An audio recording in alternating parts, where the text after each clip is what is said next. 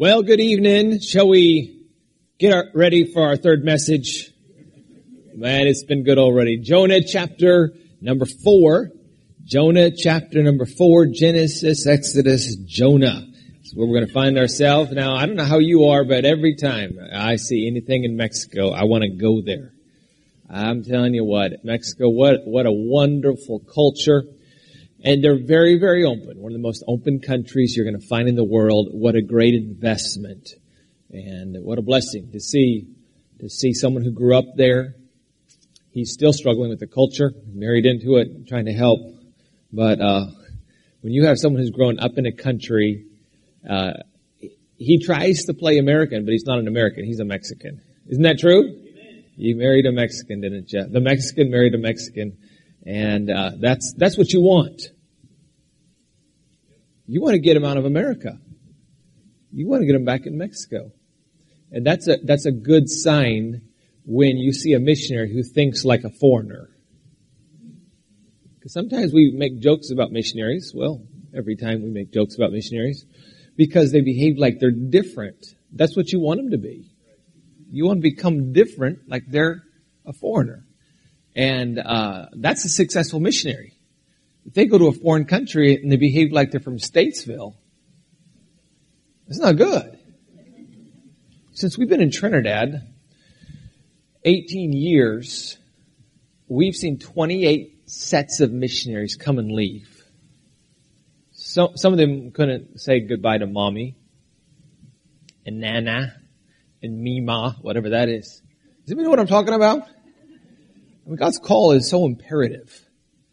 Family is secondary when it comes to obeying God. And God will always put you in the best place where He wants you. And if you have family that are missionaries around the world, what a privilege. What a privilege. It's not a sacrifice to be a missionary. It's a promotion. And it's a privilege to serve God on any level at all. And I count it an honor to serve Him in any country in the world. But being a missionary is truly a blessing. You get to see God do incredible things. And what a privilege. What a privilege. Well, we find ourselves in the book of Jonah. If you can stand, that would be great. If you can't stand, I understand. We're going to read just a few verses. And we'll try and get to the message. Right now it's 7:50. And I will do my best to hurry. I know many of you are tired. I am. I went out to eat. They fed me for 3 hours. They called it counseling. The reason the South will never rise again is because of buffets. It's not physically possible. And is it true? I tried to walk to my car and I couldn't even find it. But and they call it counseling. You know what I'm talking about? But anyway, we had a great time. And I know you're tired. So it's 7:50 right now. I promise I'll be finished by, I'll be finished as soon as I'm through. You have my word on that, all right? Jonah chapter number 4, the most incredible revival you see in the Old Testament, has just taken place. Possibly as much as 1.2 million people have repented and turned to God. And we start reading in chapter 3. In verse 4, where Jonah had entered into the city, he had gone a day's journey, and he preached his message, and that was 40 days, and Nineveh shall be overthrown. Verse 5 and 6, the people and the king, they proclaimed a fast, and they put sackcloth and ashes, and they sat in ashes. And then in verse 7, and he caused it to be proclaimed and published through Nineveh by the decree of the king and his nobles, saying, let neither man nor beast, herd nor flock taste anything.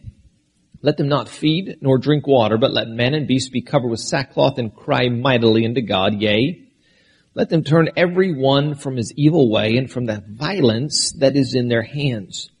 Who can tell if God will turn and repent and change away from His fierce anger, that we perish not?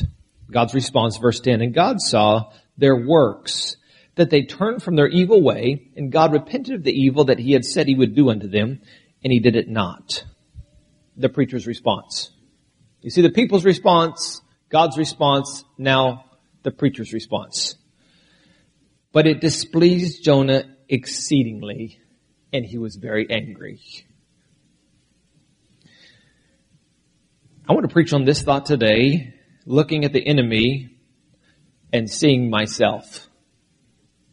Father, I pray that you take the Word of God and the truth from this 4 short chapters of an honest preacher who lived down a disobedient life. And that disobedience endangered all those around him.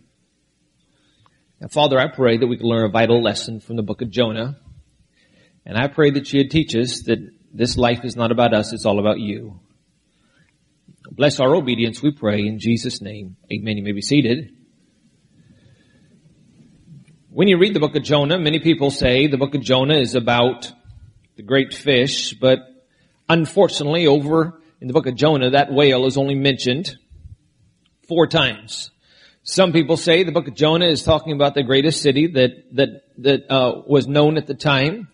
Some people credit it with being 900,000 to 1.2 million. We do not know. They have found the ruins of Nineveh.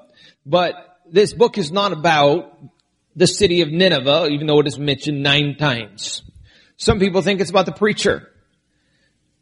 The prophet Jonah wrote this book himself, and it's, as you write an autobiography, most people like to write from their own perspective.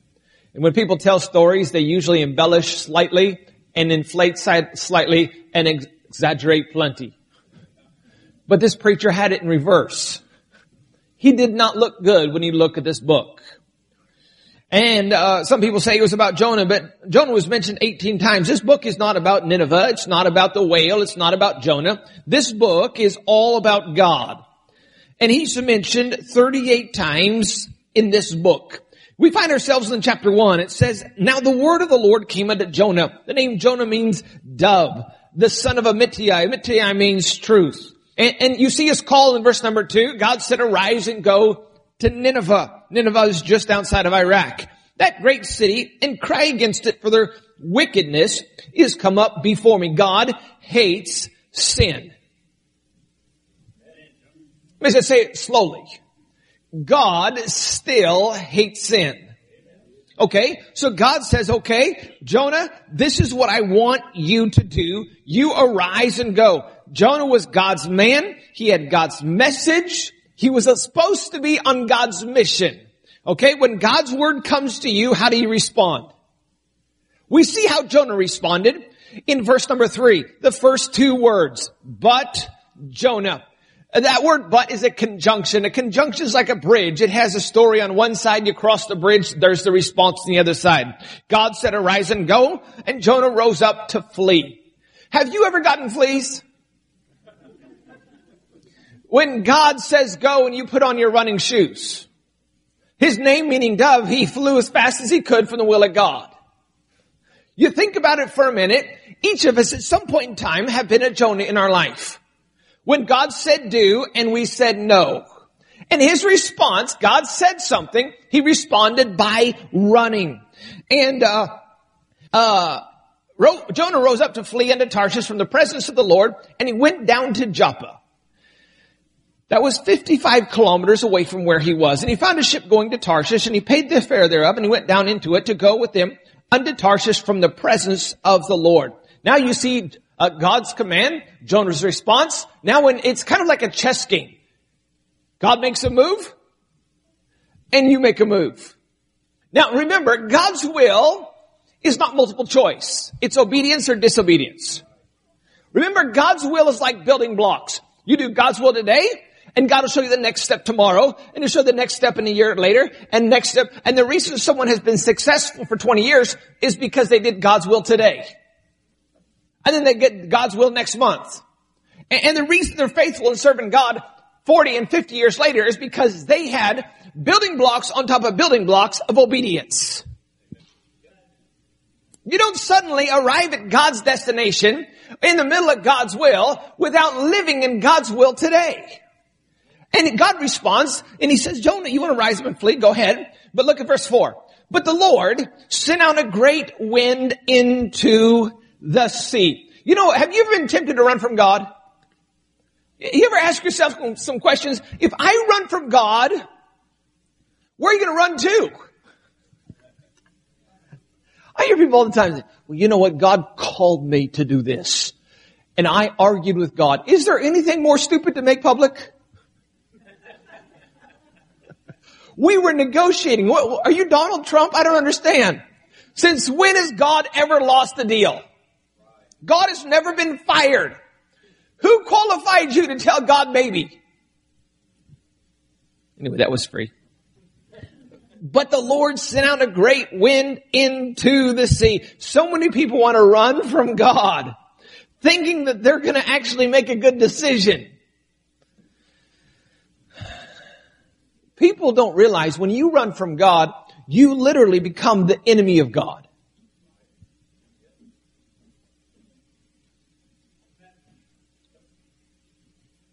That's what we choose. Love not the world, neither the things that are in the world. If any man love the world, the love of the Father is not in him. James 4. What? Know ye not, adulterers and adulteresses? The friendship of this world is enmity or separation from God. You run from God, you become an enemy of God. And you ask yourself, where are you going to run to? You going to run back into the world? Is that where you really want to go? Where are you going to run to? Back into a wrong relationship? Back to wrong advice? Back to mediocre Christianity? Well, where is running from God going to take you? And he comes there in verse 4. God responded, and he sent out a great wind in the sea, and there was a mighty tempest in the sea, so the ship was like to be broken. Now here's what God is. God, the Bible says in chapter 1, was the maker of the ocean, maker of the wind. So what God did is he called the east wind to blow west, and the west wind to blow east, north wind to blow south, and the south wind to blow north. And he says, here we go. Well, let me set the GPS, and right there, aim for the prophet.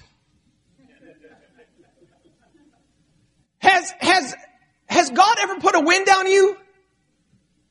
It was so devastating. The sailors said, this is of God. This is no accident, but who on this boat is causing this storm? I used to work on fishing boats and crab boats in Alaska, and I've been in some storms. But I'll tell you something, when the mariners knew that this storm was from God, they were looking for the person who caused it. Have you ever been in a storm in your life and you knew it was you?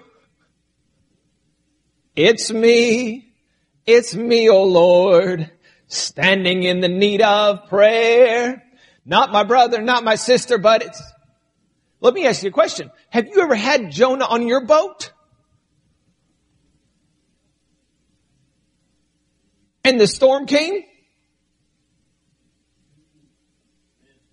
You know, some of you may have Jonah on your boat right now. The best thing you do is get Jonah off your boat. I don't link up and I don't fellowship with people that are running from God. I'm not going to put Jonah in my world, in my life, because when the storm comes, it will mash you up. The judgment of God will fall on Jonah, but it will mess up my life. You get a Jonah on your boat, whoa, you're in trouble. These mariners were having a difficult time because they had let Jonah on their boat. There's some things in our life that can be a Jonah, and if we let it into our life, it will destroy us. You ever watch someone who got backslidden like Jonah? They were disobedient to God's will. And you ever watch them reach a point in their life where they were destroyed by bitterness and anger to the point where they wanted to take their own life? Well, we're in chapter 1. We see a preacher had that same dilemma. Look what he says. This is introduction. You stay with me for the introduction. I promise you the message will be finished quickly. The men were exceedingly afraid. Verse 10. And said unto him, why hast thou done this? These are pagan men trying to fix the preacher. For the Lord knew that he fled from the presence of the Lord because he told them. And they said, what are we going to do to calm this sea? He said, here's the solution, verse number 12. And he said unto them, take me up and cast me forth into the sea. So shall the sea be calm unto you. For I know that for my sake this tempest is upon you. Okay? Now the preacher becomes suicidal.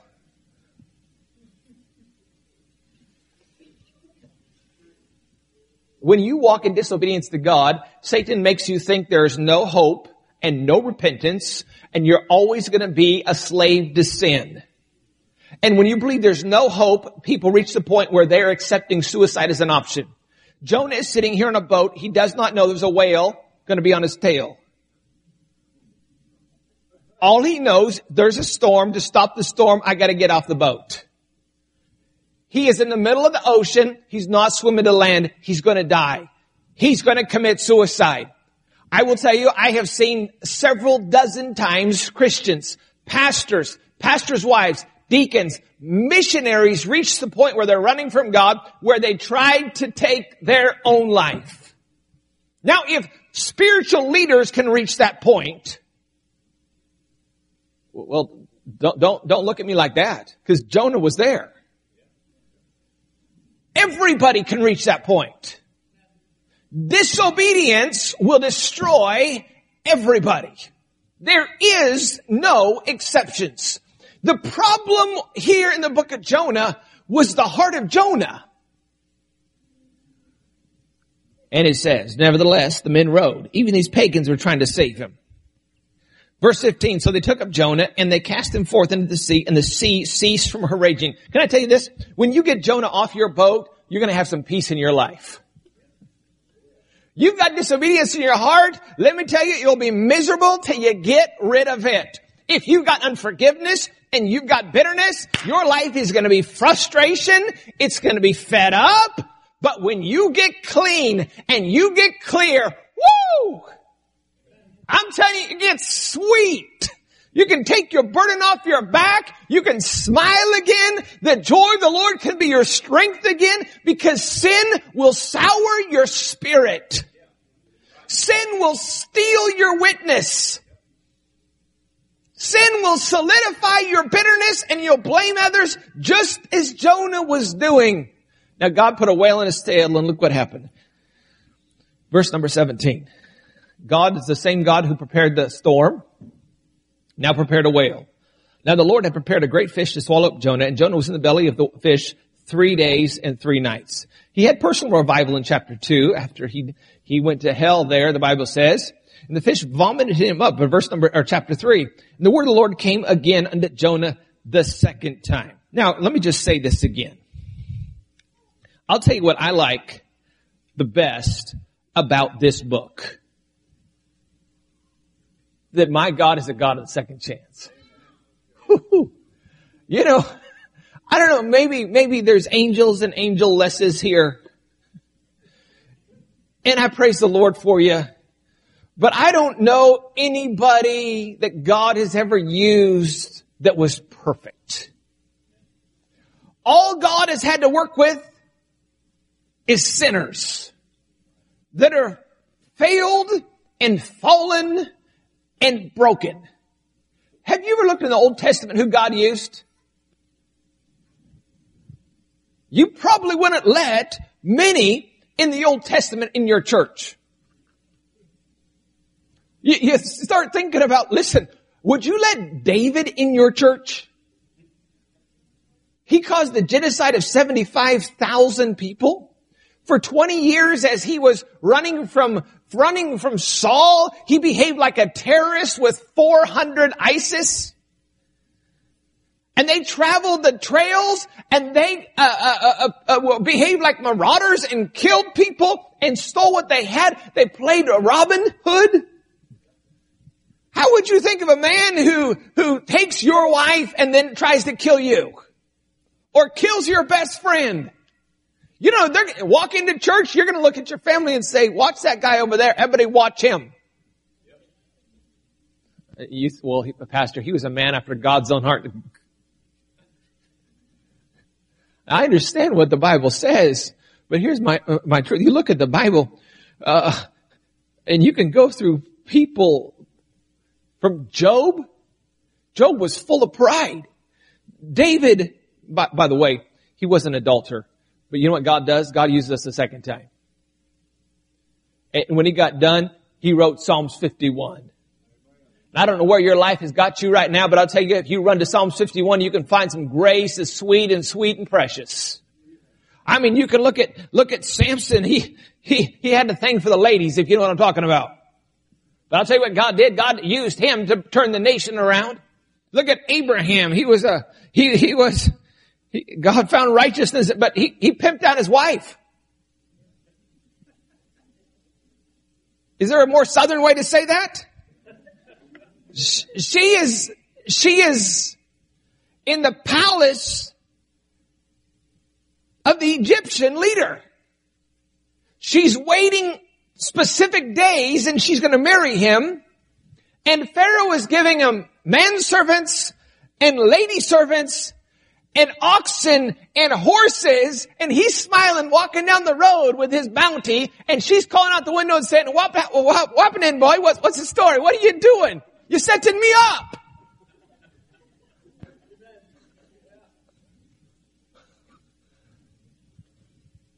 John Mark quit, but God used him again. Peter denied Christ and he's cursed. And he said, I ain't done. I'm going back fishing. And when Jesus rose again, he said, hey, tell the disciples, and oh, by the way, Peter too. I'm here to say, we have got a good God. And I praise God. He's the God of the second chance. And the word of the Lord came to Jonah the second time. Now it came in chapter 1 the first time and he ran. Now the second time, and he said, arise and go to Nineveh, that great city, and preach against it. And Jonah's response once again, and Jonah arose and went into that Nineveh according to the word of the Lord. Now, this was the opposite direction he went before. Blessings from God always come after you obey him. He ran from God. God enrolled him in Whale University. He got a PhD course and he said, okay, I learned my lesson. Isn't it a blessing when we learn our lesson? Because some people never learn. Now we get to our message in chapter number 4. Revival took place and it displeased Jonah exceedingly, and he was very angry. And here's what he did. And he prayed unto the Lord and said, I pray thee, O Lord, was not this my saying when I was yet in my country? Therefore, and he's justifying his backslidden condition. He said, therefore, he said, I fled before unto Tarshish, for I knew that thou art a gracious God and merciful. He said, I knew who you were, and slow to anger and of great kindness, and repentest thee of the evil. Now therefore, he says, take, I beseech thee, my life from me, for it's better for me to die.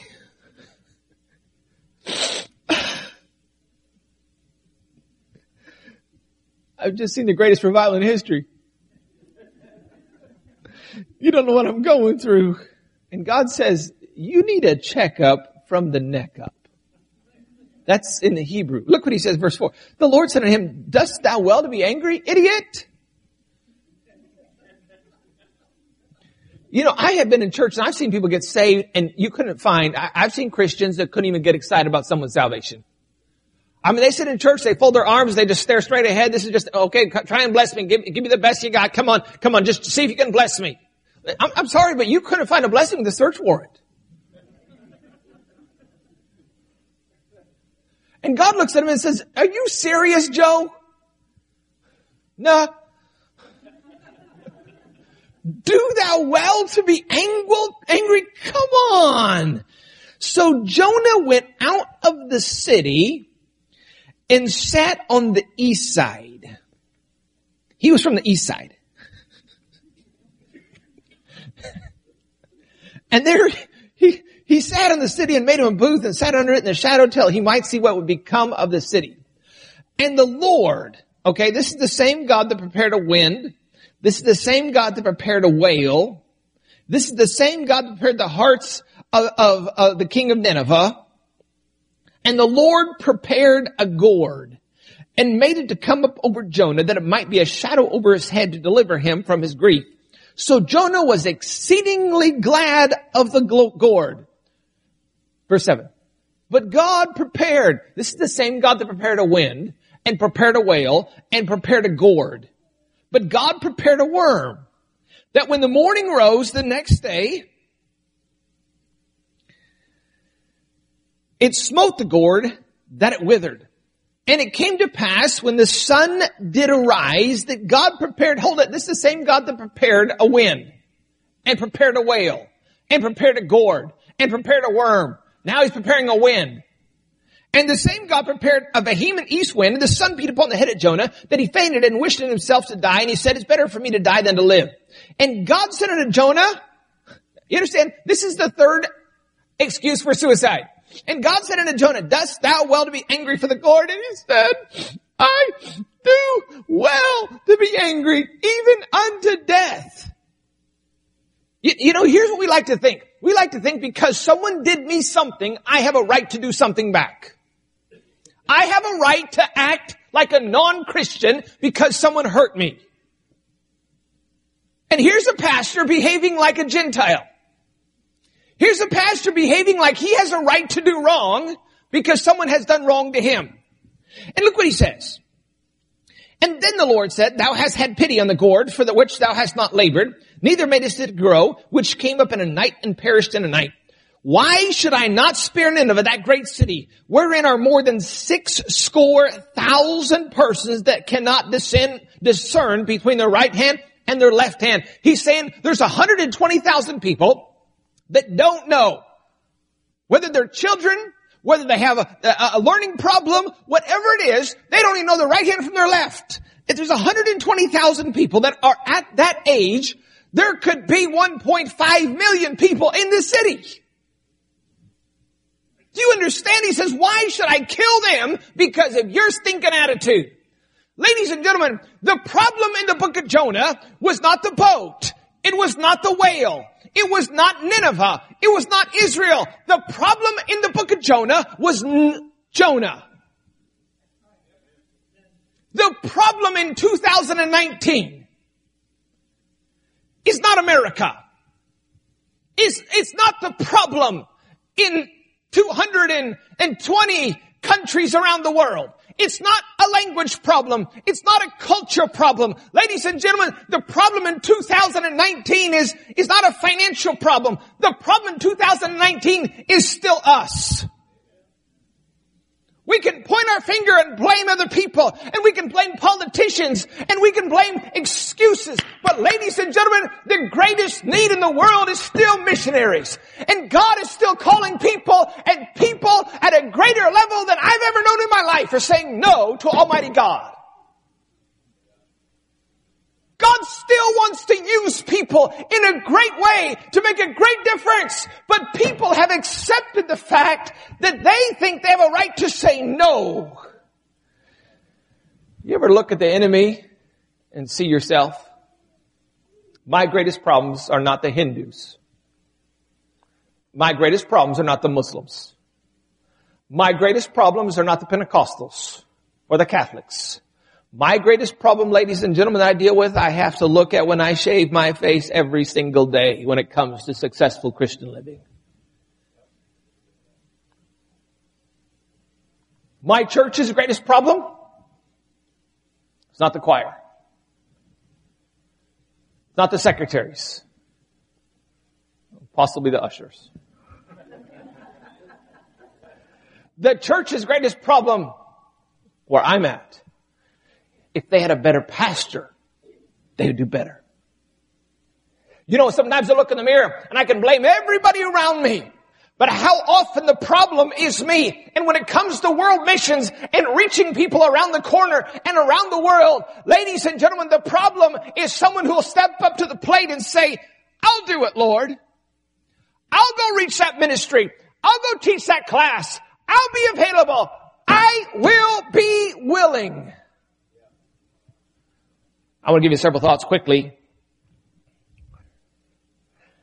God's grace, first of all, is for whosoever. The very people that Jonah did not like fell under the shadow of the grace of God. Has it ever happened in your life? Someone you don't like, God loved? A culture or a color or a creed that you weren't so especially fond of? God's grace landed on top of them just like it landed on top of you.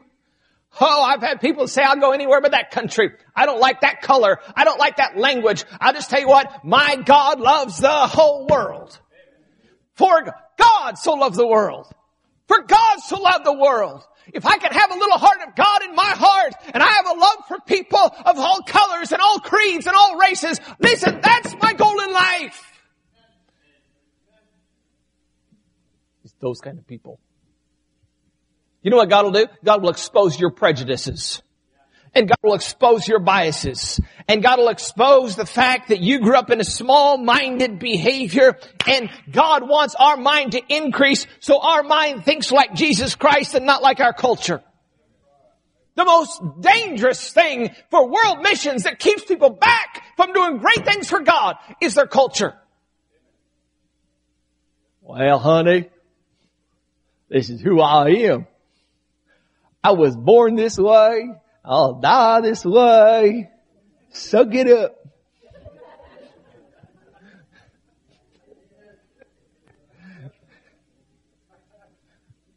I used to be funny.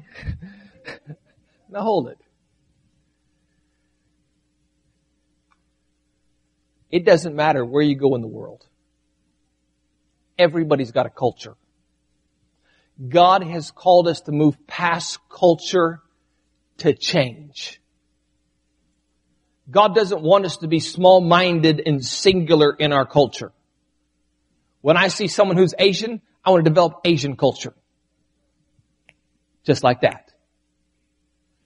When I see someone who's African, well, there's no country called Africa. But there's a continent called Africa. It's got 52 countries and 6 territories. And every one of those countries is different. And every tribe in each of those countries is different. And I want to learn about the Shona tribe. And I want to learn about the Zulu tribe. And I want to learn something from their language so I can be more effective in reaching them. I don't want to be so small-minded that this was the culture I was raised in and I can't function outside of it. I want to think like God thinks. And God is not a national, He's an international. And I don't want my identity to be just in my state or my nationality. I want my identity to be in my salvation through Jesus Christ. Some people fight down socialism and capitalism and communism and I understand all the arguments. But ladies and gentlemen, we'll spend more time fighting down social theories instead of giving out the gospel. You go to any third world country that I know of, almost exclusively. There may be a couple exceptions, and they're all socialists. And many have worked very hard at staying that way. But if your mission is to try and convert them from socialism to capitalism, let me explain something quickly. It doesn't matter if you're socialist or capitalist. If you leave God out of the dynamic, you're going to be bankrupt morally. And you can go and argue those arguments all day long and watch people die and go to hell. But you give them Jesus Christ and you become a difference maker. Man, I'll tell you. You know how much fun it is to walk into the Amazon, walk into a village of Amerindians, and you're tall and white. And you want to sit down with people with unwashen hands and eat food that's unwashen. And you're saying, God, this is an opportunity of adventure. Give me more. I think I made 40 or 41 trips to Mexico. And I got sick 39 out of 40 times. I'm dead serious. But one of my favorite countries to go to. If you've never gotten a good sickness where everything on your insides wants on your outsides, you've never experienced the joy of Christianity in a foreign country. God's grace is for whosoever. And when God's grace covers your enemy, it exposes our prejudices and our bias towards God's grace. And God will use the mirror of our life to expose who the true enemy is. And for us to be a successful Christian, we've got to function in a reality that says there's things that I need to change in my life so I can be effective at loving and reaching other people. Let me just say number 2, God's will must be obeyed. You say why? Because there is a real purpose that's much bigger than we'll ever understand when it comes to God's will. Doing God's will is not just giving a 1, 2, 3, here's the gospel. God's will is literally set in place many, many generations before you were born. We're talking about a sovereign God who influenced someone possibly hundreds of years ago to affect someone in your life, who affected your parents, who affected you, so you can affect your children and grandchildren and great-great-grandchildren. And things of obedience you do today affect 40 years from today. This book was not about Jonah. This book was not about the mariners. It was not about a whale. It was about God's will is so much bigger than where we are. And God uses us even in our sin and our wickedness to help us get right, to embrace the grace of God sweeter, and to watch God's will be done. The Ninevites, they worship a god called Dagon. You know what Dagon is? Dagon's a fish god. They had a story in the worship of Dagon that the next god would come from a fish. You know where Jonah came from? Fish came up and spit him out, and people took 2 looks and said, we know this story of this guy. They unearthed the remains of mounds that talked about Jonah coming to Nineveh. In their language, it describes the person named Jonah who has come. And in their story of the worship of Dagon, they knew that somebody was coming from a fish and was the next god. You think there wasn't a reason they didn't stop and pay attention and listen? Because God is the master weaver, and He works behind the scenes to make even the bad things in our life be used for His honor and for His glory if we get right with God and give Him 100%. God's will must be obeyed because it's so much bigger. There's a greater purpose at it than we think. And God's will is not just designed for us to do things. Because before we can effectively do God's will, we first must be God's will. And all the process of doing God's will is to develop us to be God's will. And in that process, God exposes our flaws to us. Now, here's what He does. God already knows our weaknesses, our besetting sins, and the problems we deal with in our life.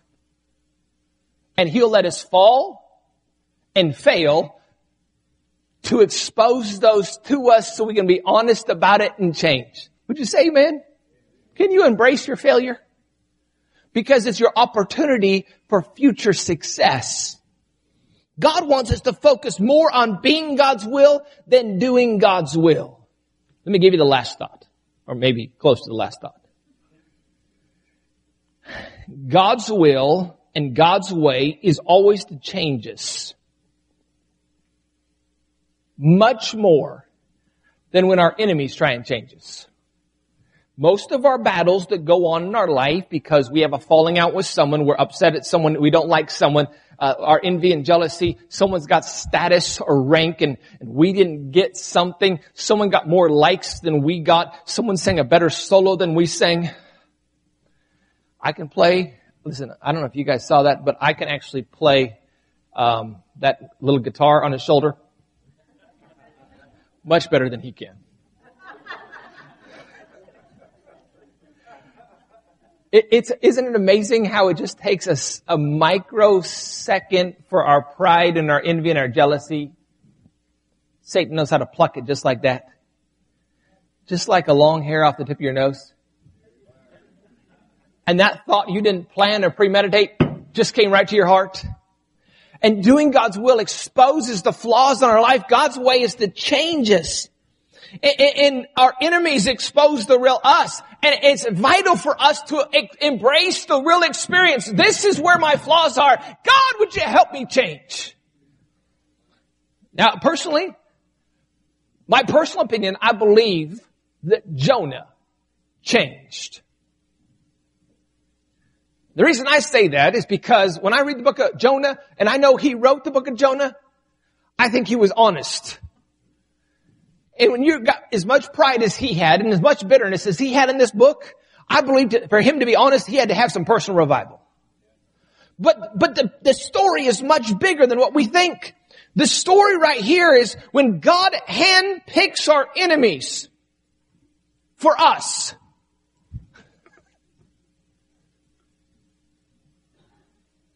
It's a very hand of God that reaches out and says, I've got a perfect enemy to deal with your issues. I have got someone you're definitely not going to like, and I'm going to put them in your life. What's God trying to do? Expose the real enemy. And that real enemy is you. And that real enemy is me. And if I can get victory over the real enemy, we can make progress. And here God handpicked God's will for him. And I understand the people were wicked. The Ninevites were cruel. They specialized in taking people's skin off and making purses and wallets and decorations on a human skin. These were wicked people. They would see how long they could take the skin off and keep the person alive. They would see how long they could make a person suffer. They would cut off body parts one at a time. Slowly. These were cruel people. They would lacerate you with knives so you're slowly bleeding, and they would stake you on over an ant pile. These were cruel people. They would create different objects of different shape and embed someone's body and see how slowly their body could slide down that object as it tore through their intestines. These people were so disgustingly cruel when they were going to attack a foreign country or city. Smaller cities in their path, literally entire towns and villages, would commit suicide knowing they were coming. And then God said, arise and go. You know, God's will is to change us and teach us vital lessons. And they've been handpicked by God, those enemies have. And God's motive is not just the Ninevites, but He's always got a bigger motive. When God's trying to expose us, it's not about that person you have a falling out with and that person you don't like and that person you can't forgive. He's exposing the pride in our life. I remember the day when immigration knocked on my door and they said, you have 48 hours to leave the country. We found out a person that we helped tremendously, who called himself a pastor, had wrote letters of ill and lies to the immigration department they didn't even investigate. And they canceled our work permit, done in fraud. And I said, God, if you're trying to move me, you just have to tell me and I'll leave.